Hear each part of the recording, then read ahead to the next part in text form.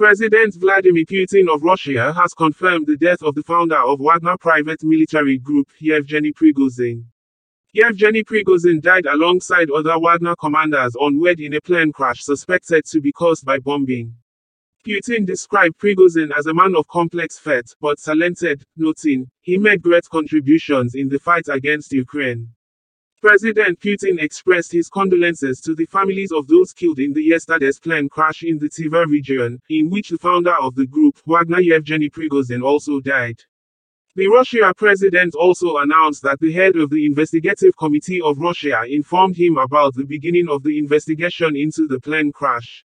Statement by President Putin on the plane crash in the Tver region reads in quote thus: "He had a difficult fate, he made serious mistakes in his life. And he achieved the necessary results both for himself and when I asked him to do so for the common goal, as happened in recent